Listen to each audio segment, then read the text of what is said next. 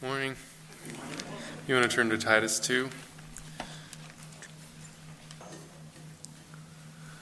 While you're turning there, I'll just give a short recap. So we are going through Titus, which is written by Paul to Titus, who's in Crete planting churches, and he's giving instructions on the churches what's important. And what he says is doctrine, so the teaching, what the Bible teaches, truth, and obedience. How do we live that out and obey that in our life? And we're in chapter 2 here, where he's talking about individuals and how that looks in every case, whether we're an older woman, younger man, older man, and that covers everybody. And we went through that for quite a few weeks, and then today we're going to finish up this section talking about bondservants or slaves, and then just recapping the whole conclusion there. So let's read, starting in verse 9 of Titus 2. Bondservants, or slaves, are to be submissive to their own masters in everything. They are to be well-pleasing, not argumentative, not pilfering, but showing all good faith, so that in everything they may adorn the doctrine of God our Savior. For the grace of God has appeared, bringing salvation for all people, training us to renounce ungodliness and worldly passions, and to live self-controlled, upright, and godly lives in the present age, waiting for our blessed hope, the appearing of the glory of our great God and Savior Jesus Christ, who gave himself for us to redeem us from all lawlessness, and to purify for himself a people for his own possession, who are zealous for good works. Declare these things, exhort, and rebuke with all authority. Let no one disregard you.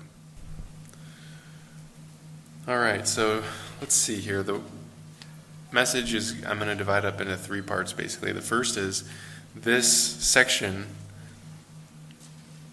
presents something that is often objected to in our culture, which is just the fact that in the New Testament, why didn't Jesus or the New Testament writers, or even in the Old Testament, say slavery is a sin? And that comes up a lot. And it's a good question, and I think worth taking some time to answer.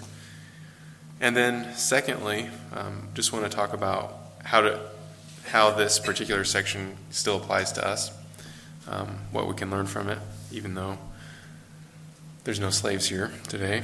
We can praise the Lord for that. And then thirdly, just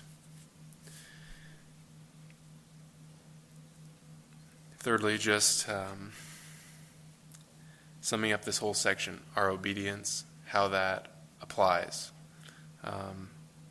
Not just this section, but for this whole chapter up to now. There's a really good summary here at the end of bondservants, so that in everything they may adorn the doctrine of God our Savior, which definitely applies to bondservants, but also applies to all of us. And so kind of summarize this whole section.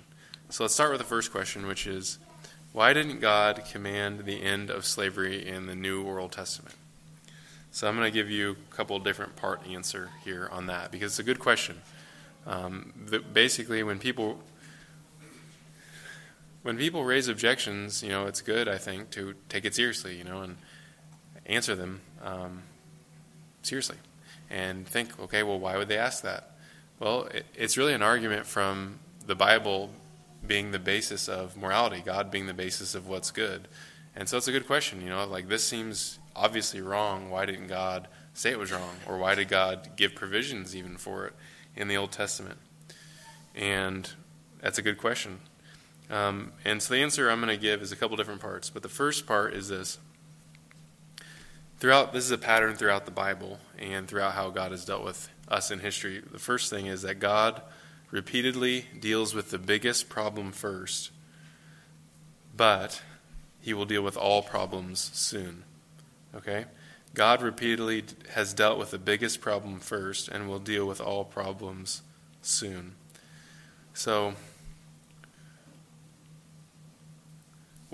that leads to a question, what's the biggest problem? And the reality is that our physical problems, the physical results of sin in this temporary life, are not our biggest problem. Sin's our biggest problem. And spiritual things are our biggest problem. Internal things are our biggest problem. Jesus hits this repeatedly throughout his ministry, that what matters of first importance is the internal life. And he specifically says, it's not the things outside of you that cause a man to sin. It's what's in his heart. That the biggest problem is a heart problem. And so that's the way God deals with us all the time, but in every situation. So it's not just here with slavery. We could say the same thing about any type of sinful treatment of any person anywhere. Why doesn't God stop it? And the answer is in two parts. First, he will. One day he's going to.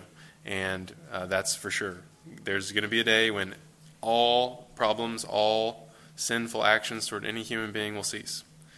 And that's a good thing. We can be thankful for that.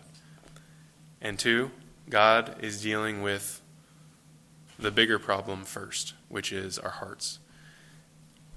The way God has set up the world, he wanted to save sinners. And for that to be the case, God can't strike sinners dead every time they sin, or no sinner would be saved. And so God has let there be a time period in history where sin happens, and men have an opportunity to repent. God leaves sinful men and women here on the earth, and we can be thankful that he does. Because if we got justice the moment we treated somebody wrong the first time, we wouldn't be here, right? We would all be destroyed, and we wouldn't have an opportunity to repent. And so what happened, the way God handled it, was God gave men an opportunity to repent of their sin. And there's a short time here on earth where evil things happen, but they don't go unnoticed by God, and God is actively working against them in history and in redemption, and one day we'll end it soon. But God wants sinful men to repent of their sins, and he wants to deal with the heart. He wants them to have a change of heart. And so that applies to every problem. Sickness, why didn't God end sickness? He obviously says it's not a good thing. One day he is going to end it. But he waited, and he gave time.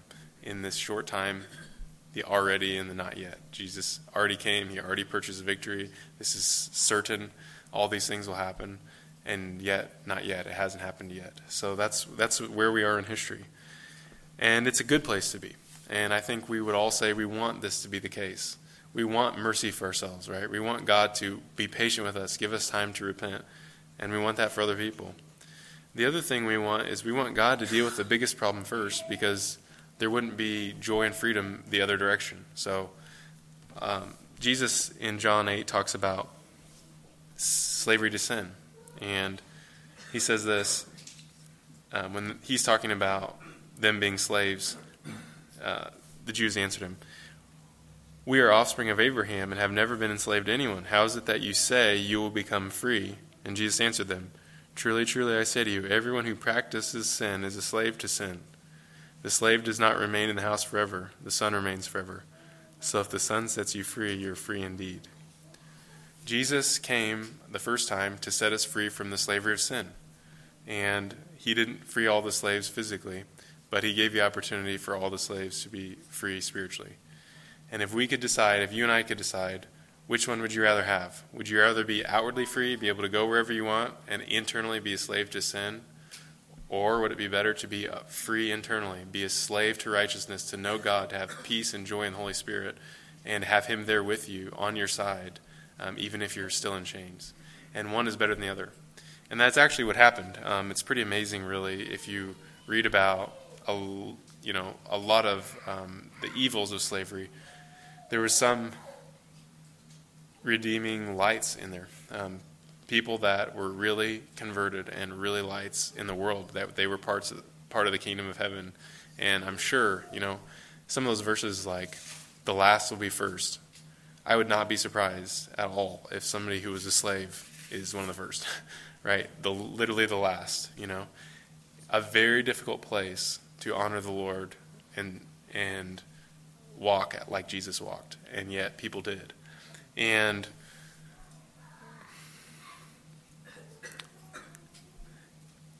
there's a lot of accounts, but I picked one it's kind of interesting as we think about, Christian history or whatever. We think about Spurgeon, but a lot of times we don't realize, like, Spurgeon was preaching while the American slave trade was, wasn't done yet. And, like, Civil War happened, like, during his lifetime. And he actually talked quite a bit about against slavery and things like that. And he tells in his sermons sometimes a story about a slave and a master, and a true story. And there's one that is really encouraging to me that just shows that many of the slaves were actually more free than their masters internally, right? They knew the Lord. They had the reality. They had life abundant, and the masters didn't, even though they were able to go wherever they want, and they had money and freedom. That Jesus really ministered to the slaves. So I'm going to just read you part of this section. Unfortunately, I'm not the best story reader or whatever, so I'm going to do my best to read you the story and of this slave and their master and an example of this. So bear with me.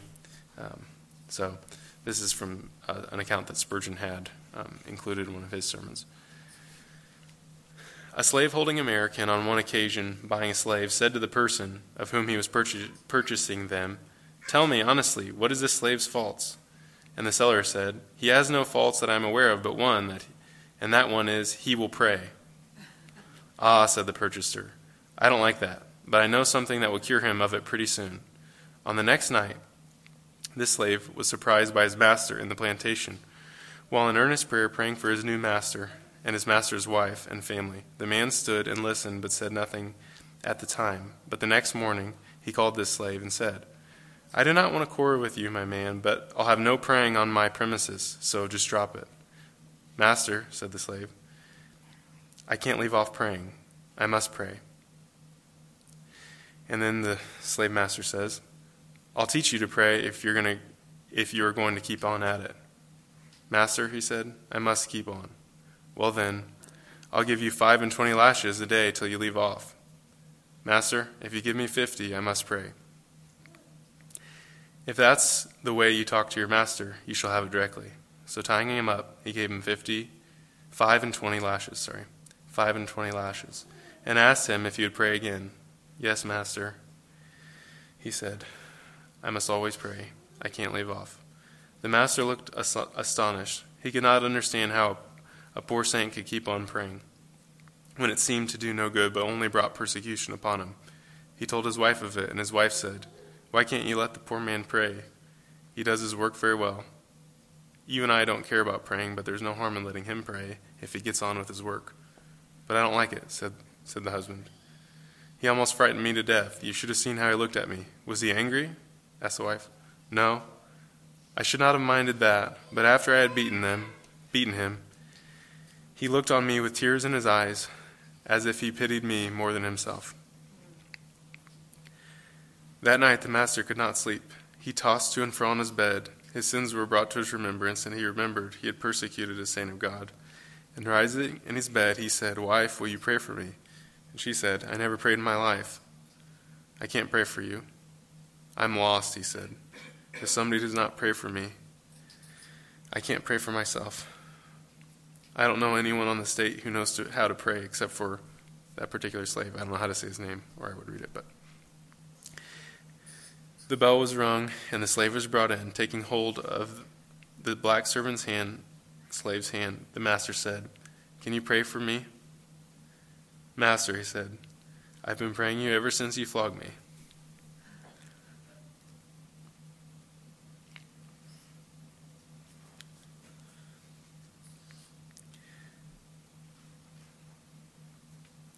Anyways, it's very hard to think about. It's one thing to read it. It's like, man, that was a real person, It's like, that is so hard. But I'm thankful. I'm really thankful for that slave, and thankful for Jesus working in him. And it seems like the master was converted. It's very encouraging. But I feel like this story gives a good picture of, the answer. First off, why didn't God end slavery? I mean, one, it shows the reality. The question is a hard question. It's not something to be kind of tossed off like, oh, it doesn't really matter. It's like, yeah, it did matter. That was really hard. And yet God was really there. He was really with him, really with the slaves, and loved them, and they were his people. And I'm thankful, I'm thankful for that slave that really knew the Lord, and all the other ones that did too, that were lights in the world. And so that's the way God has chosen to work in history, is to deal with the biggest problem first, to deal with our heart problems, to deal with sin, and to save us from our sin. That's what he does first. Okay, that's the first couple parts answer to this question of why did God allow slavery in the New Testament. The second is that God allows things that are not ideal for the time while moving his people in the right direction. So it's not just simply that God said that he allowed slavery and that's it. It's more complicated than that. He did allow slavery in the Old Testament, and he didn't flat out command to end it in the New Testament, but he didn't leave it there. The whole time he was making progress towards the end of slavery. So I'll give you a couple examples here. The first thing you need to know to understand about this is that the law in the Old Testament is not ideal. It's not the perfect law. Jesus specifically says that. He says that some of the things in the law were just about their hard hearts. And God was keeping them hemmed in. That the laws weren't perfectly perfect. They were barriers for the time. I'll give you an example here from Jesus. He says, he's talking about marriage here. So they are no longer two, but one flesh. What therefore God has joined together, let not man separate. And they said to him, why then did Moses give command one to give a certificate of divorce and to not send her away, and to send her away? And he said to him, because of your hardness of heart, Moses allowed you to divorce your wives, but from the beginning it was not so. So here is a clear example that the Old Testament law was meant to keep the people of Israel from being as evil as they could be. And it wasn't meant to be the perfect example of holiness. God is our perfect example of holiness. And it was to move them in the right direction. He clearly says that it'd be better for there not to be divorce. But what he did was he protected the women. He said, give them a certificate, It was a protection for them not to just toss somebody out on the street and, toss a lady who he used to be married to out on the street, and then she can't prove that she didn't run away. She can't prove that anything happened. But at least if she's got a certificate of divorce, there's some mercy there. It's like, okay, yeah, I was married, but look, my husband divorced me, and at least I can prove that. And it's not ideal, and it's not good, but it's better than the alternative. And there's a lot of examples like that. So God was moving Israel in the right direction in the context. And so some of the laws on slavery are that exact thing. So it's like, well, here's the culture,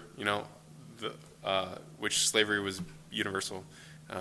And he's moving them in the right direction. So some of the laws are actually merciful laws, though they're not the ultimate ideal. So I'll give you an example from Exodus.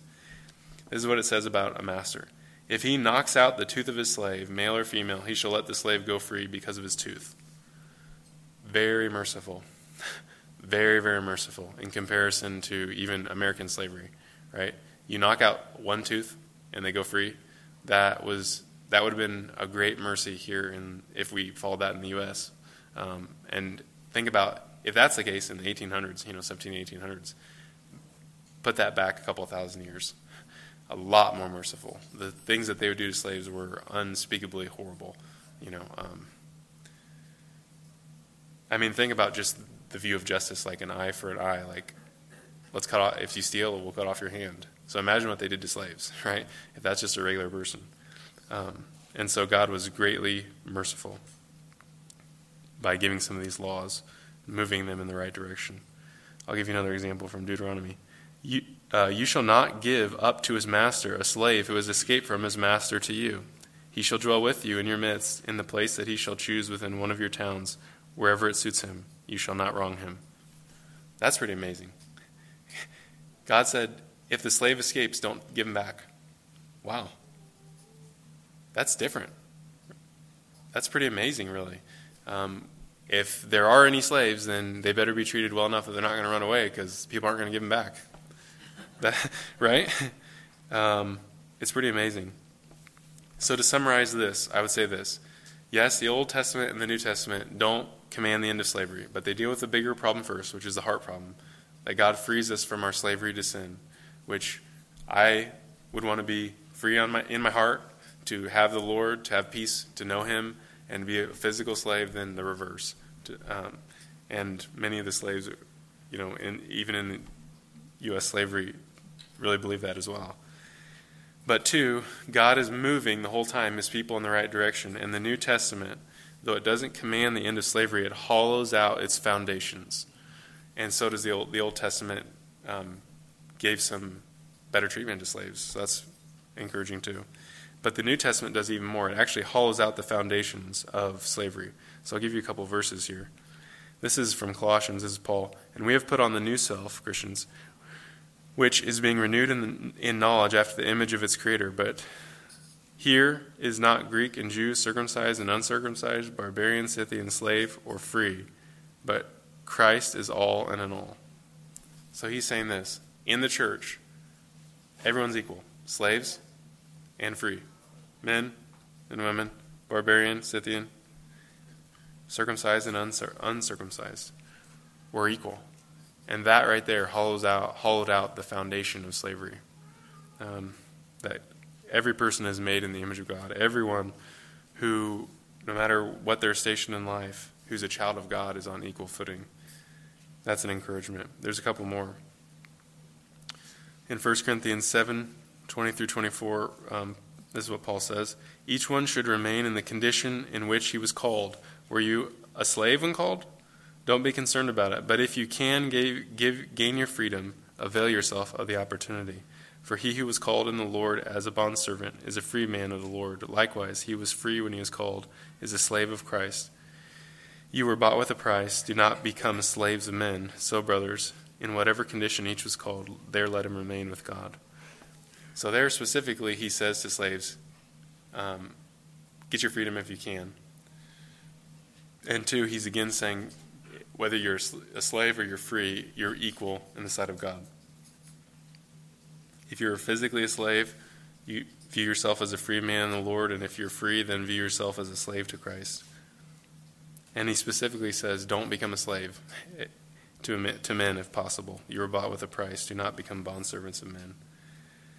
And so it's pretty amazing there where Paul specifically is saying, stay where God put you, unless you're a slave, then get out. That's pretty awesome that he said that. Now here, this is the last one I think even more hollows out the foundations of slavery from the New Testament. This is the letter of Philemon. This is what Paul says. Remember Onesimus ran away, and then he's going back. He runs into Paul somehow. He becomes a Christian, and Paul's sending him back. And this is what Paul says in that letter. For this perhaps is why he was parted from you for a while, that you might have him back forever. No longer as a slave, but more than a slave, a beloved brother, especially to me. But how much more to you, both in the flesh and in the Lord. So if you consider me your partner, receive him as you would receive me. If he has wronged you at all, or owes you anything, charge that to my account. I, Paul, write this with my own hand. I will repay it, to say nothing of your owing me, even your own self. Yes, brother, I want some benefit from you in the Lord. Refresh my heart in Christ. Confident of your obedience, I write to you, knowing that you will do even more than I say. Well, think about that. If Paul sent a slave back, and he said, treat him the way you treat me, Paul, and then he said, I'm confident you're going to do at least that, and even more. What a way to hollow out slavery. He didn't say let him go. I think he said actually more than that. He basically said treat him with honor, great honor.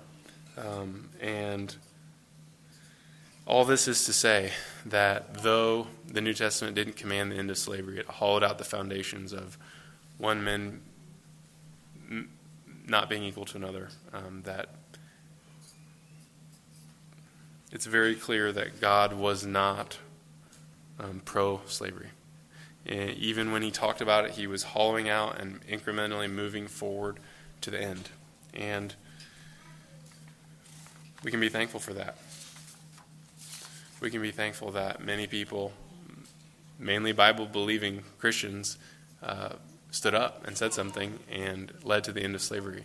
I like the story of Wilberforce. Wilberforce was one of the guys who really pushed for years and years and years in England to end slavery, which happened before the U.S. ended slavery.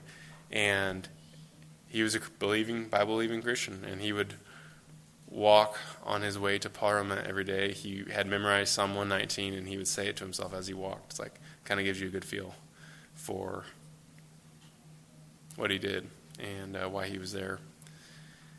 Praise the Lord.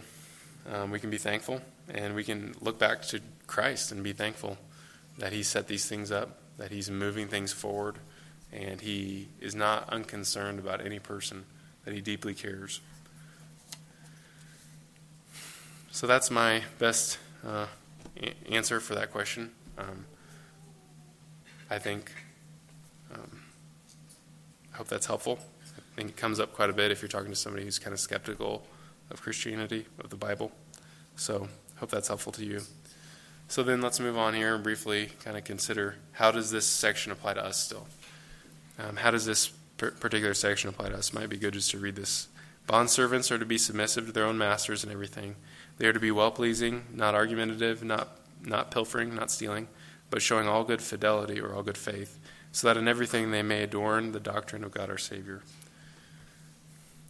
I would say this, that one way we could definitely apply this is, if this was the rule for slaves, then for us, how much more at work to our bosses, right? I mean, if slaves are supposed to be submissive, pleasing in everything, not arguing, not stealing, but trustworthy, showing all good fidelity or faith, trustworthy where they are, surely God wants us to do that where we are, where we've been actually freely chosen to be, not forced to be, but chosen to be there.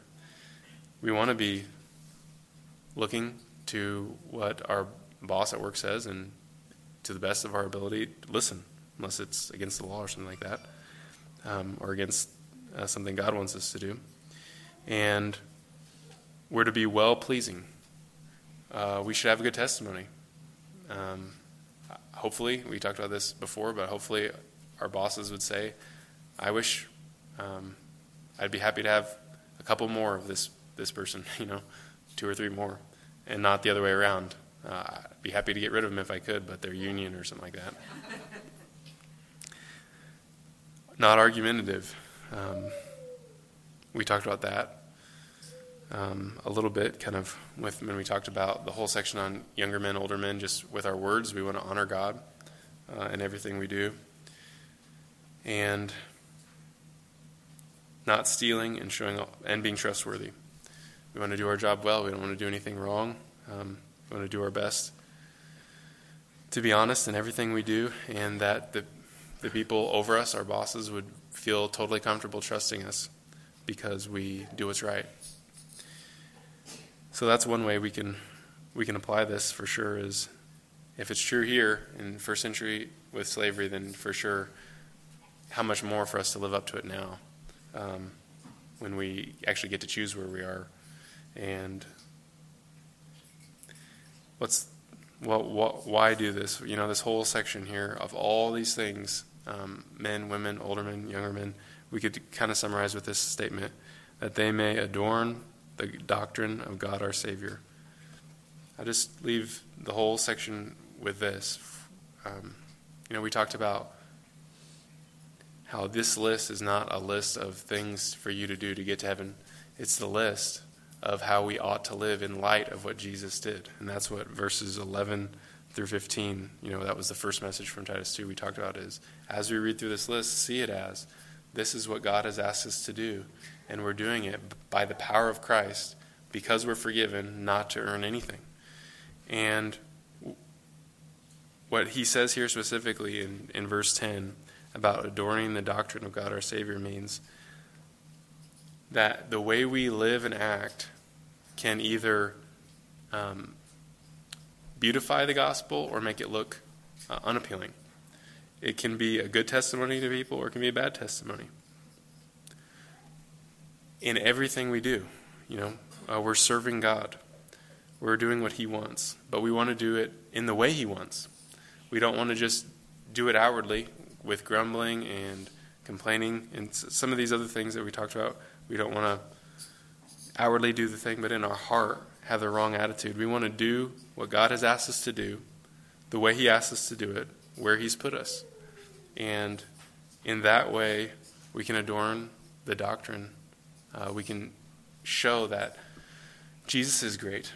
We want to show that he really is able to change and save, and he really is good because we're looking to him. We want to be like him, and we're to the best of our ability and failing often, but repenting when we do. We're showing others this is what the gospel looks like. It's a life not perfect but transformed and resting in the forgiveness of Jesus. Wherever we are, whether that's at work or home or any of these situations we've talked about, older women, younger women, older men, younger men, wherever you are, whatever you're doing, God has given you an opportunity to serve him, to be like him in holiness. So all these commands here, they're commands to be like Jesus and to be with him where he is. It's really true that sin separates us from God. We want God to be with us in our work. We want God to be with us with our family, with our kids. We want God to be with us wherever we are. And one of the reasons we want to live like this is because we don't want to be separated from God. We don't want to put anything in between us, even if it's a forgiven sin, right? We don't want to say Jesus, his blood covers my sins, and I know this will break fellowship, for a season with me and God, but that's okay. No, we don't want that. Even though he's willing to forgive us and come right back to us, we don't want even that moment, that momentary lapse of fellowship, how sin separates us experientially from God. We don't want that. We want him to be with us at all times.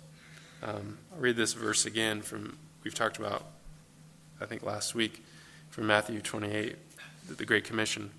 And Jesus came and said to them, "All authority in heaven and on earth has been given to me.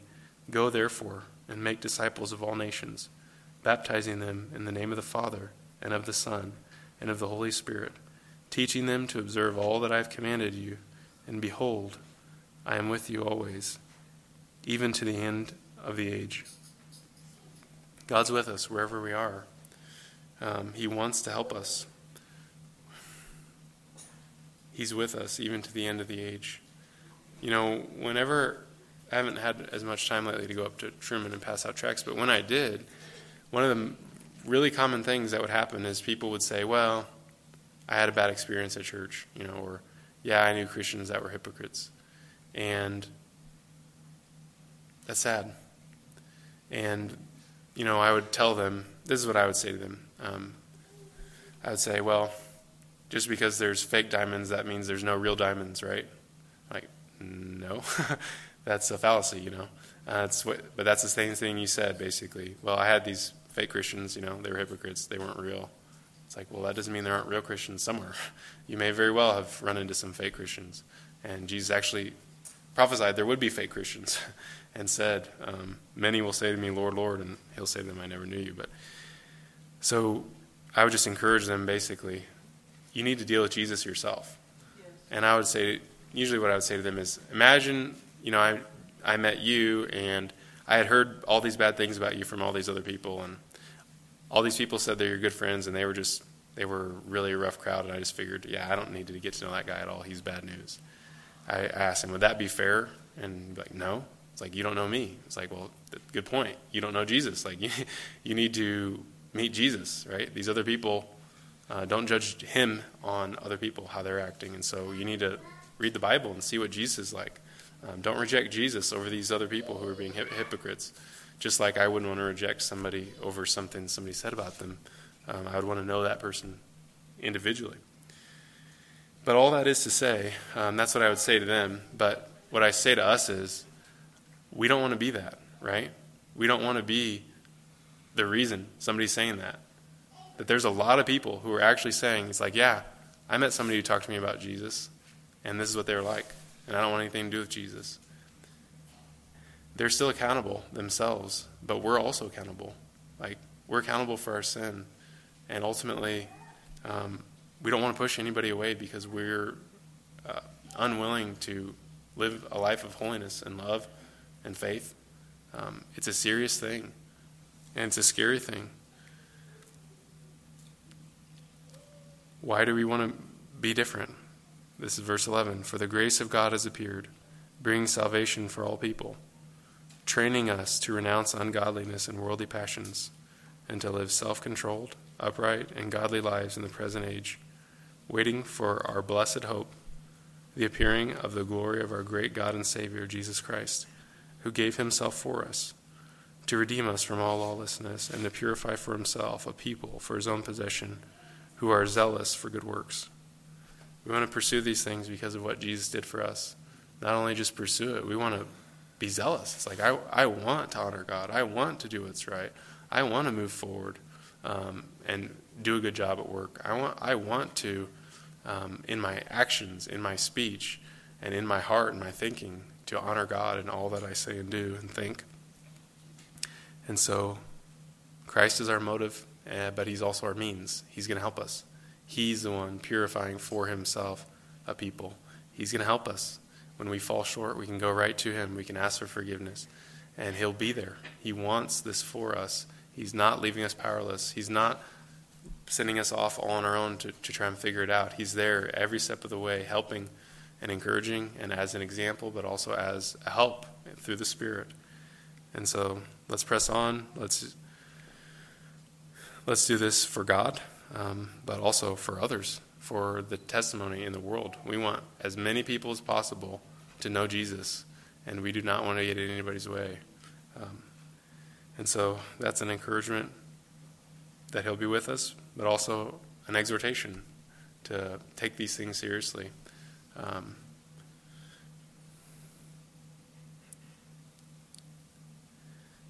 Let's pray together. Father, thank you for this section. Thank you for Titus. I do pray this would be helpful, and just anything that wasn't helpful, just I pray that it would go right in one ear and out the other, and anything that was good and true and from you, that would be remembered. I do pray for us. We don't want to be a bad testimony. We want people to want to know you, and not in spite of us. Please help us. Please help us to follow everything you've asked us to do in our speech, in our actions, in our thinking. We need you. We do thank you for the end of slavery here in the U.S. We're very, very thankful. We're thankful for all the slaves you saved as well. Even if they died in slavery, we're thankful they were free in you.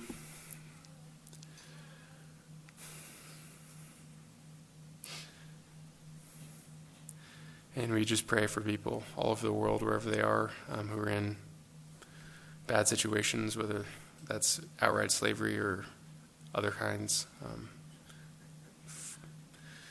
We just have mercy. Have mercy on people. Be near to them. I pray you continue to save the down and out for your glory and for their good. We pray for the people in China and work camps there. Have mercy there. Pray that you would end that. And in a lot of other countries too. Just have mercy. We're looking to you for help, and we're trusting you that you know all things, and you hate sin even more than we do, and you're working for good in the world. We ask this in Jesus' name. Amen.